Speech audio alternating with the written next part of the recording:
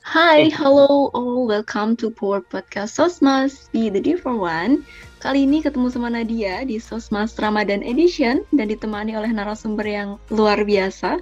Di sini ada namanya Mas Rozan.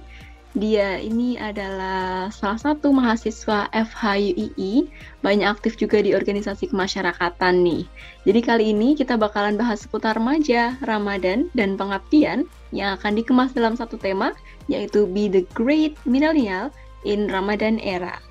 Oke, mungkin say hi dulu. Hai Mas Rozan. Hai, Yeay. Sudah siap ya untuk memberikan materi yang sangat luar biasa nih tentang Great Millennial in Ramadan Era. iya Kak, siap insya Allah. Oke, jadi gini nih, kira-kira hal apa sih yang bisa remaja atau milenial lakukan tentang Ramadan di bulan Ramadan itu, apa aja kegiatan yang bisa dilakuin sama mereka gitu Mas? Mungkin bisa juga tentang perspektif pengabdian kemasyarakatan gitu. Saya bahwasanya Muslim, remaja maupun mahasiswa itu harus memiliki empat aspek. Nah, empat aspek itu menurut kitab Al-Usulus Salasah karangan Muhammad bin Wahab. Nah, beliau menjelaskan bahwasannya kita itu wajib mempelajari empat hal. Nah, yang pertama itu adalah al-ilmu. Adalah ilmu. Kita wajib mempelajari ilmu.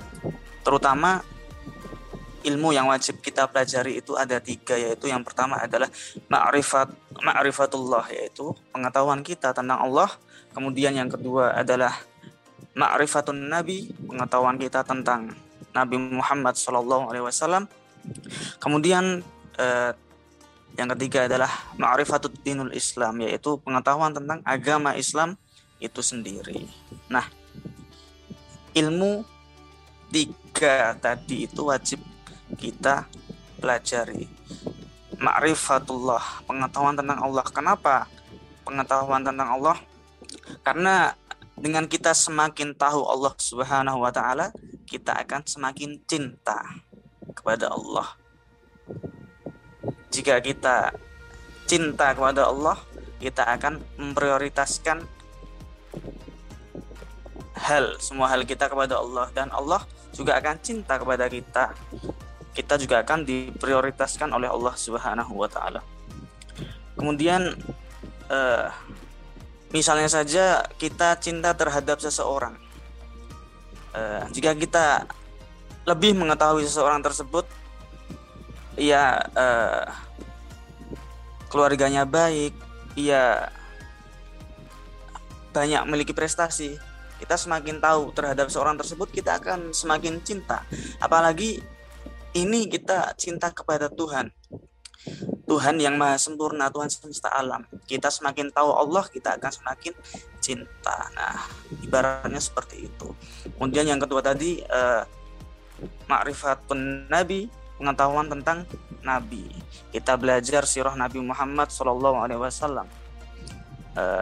Kita belajar tentang perjuangan beliau, tentang dakwah beliau untuk umat Islam. Kemudian yang ketiga tadi ma'rifatut dinul Islam, kita belajar tentang agama Islam.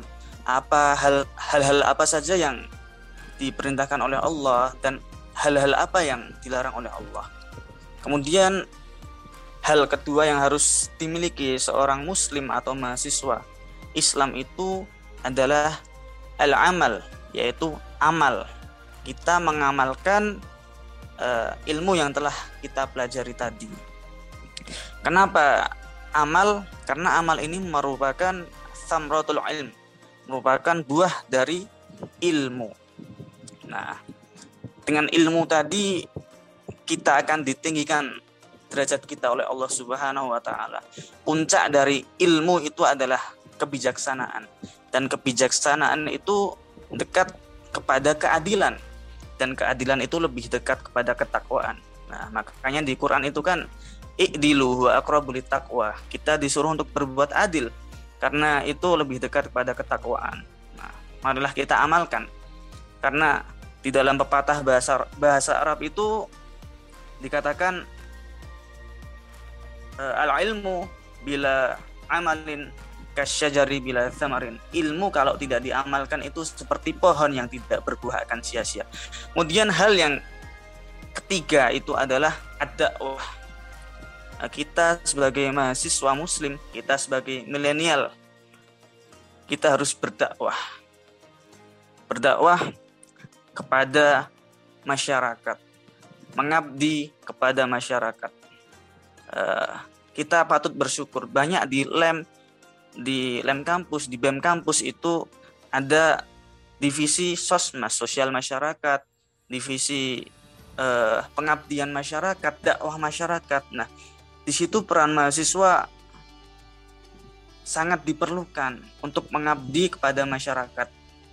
Banyak sekali sekarang lulusan intelektual muslim, sarjana muslim, tetapi di pelosok-pelosok sana masih banyak muslim, saudara-saudara kita yang tidak mengetahui hal-hal fundamental dalam agama Islam. Itu merupakan tanggung jawab kita sebagai agent of change. Kita harus membawa perubahan ke hal yang lebih baik.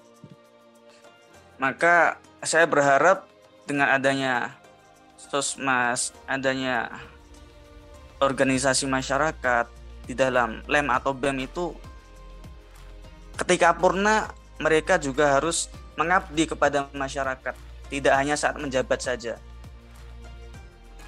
Bukan mereka ikut organisasi tersebut bukan hanya untuk keren-kerenan, ini loh aku ketua, ini loh aku sekretaris, tapi kembali kepada tujuannya, yaitu pengabdian kepada masyarakat.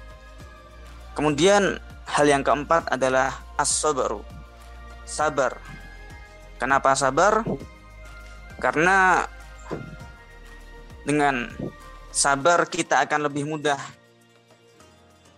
menjalani, melampaui tantangan dan rintangan yang ada ketika di dunia ini. Kita harus sabar di dalam ketaatan kepada Allah Subhanahu wa taala. Kita harus sabar dalam menjauhi larangan maksiat kepada Allah Subhanahu wa taala, dan kita harus sabar terhadap kudrat dan iradat, takdir, qada dan qadar yang telah Allah tetapkan kepada kita. Kita harus sabar. Makanya di dalam surat Al-Imran itu, afhasibatum an tadkhulul jannah wa lam ya'lamillahu alladzina jahadu minkum wa ya'lamas sabirin. Apakah kamu mengira akan masuk surga sebelum Allah mengetahui seberapa besar perjuangan yang engkau berikan dan rasa sabar yang ada pada engkau. Nah, maka kalau ingin mudah menjalani tantangan dan rintangan, marilah kita bersabar. Karena dengan sabar akan membantu dalam setiap perkara dan pekerjaan kita. As-sabru yu'inu ala kulli amalin. Sabar itu membantu dalam setiap pekerjaan kita. Nah, itu Kak Nadia, 4 hal yang harus ada di dalam mahasiswa muslim, pemuda muslim untuk lebih bisa mengabdi kepada masyarakat. Yang pertama tadi al-ilmu, yang kedua al-amal, yang ketiga adalah ad-dakwah, dan keempat adalah as-sabru. Begitu Kak Nadia. Oke, baik. Ada 4 ya, jadi salah satu yang aku highlight di sini dari apa yang Mas Rozan sampaikan adalah generasi milenial diharapkan bisa jadi agent of change atau agen perubahan nih, contohnya kayak melakukan pengabdian ke masyarakat gitu. Dan itu tadi Power Podcast Sosmas Ramadhan Edition. Terima kasih kepada Mas Rozan yang sudah membagikan ilmunya, menyempatkan waktunya untuk kita semua. Untuk teman-teman, semangat puasanya di akhir Ramadan ini. Aku Nadia pamit undur diri. Sampai bertemu di Power Podcast Sosmas selanjutnya.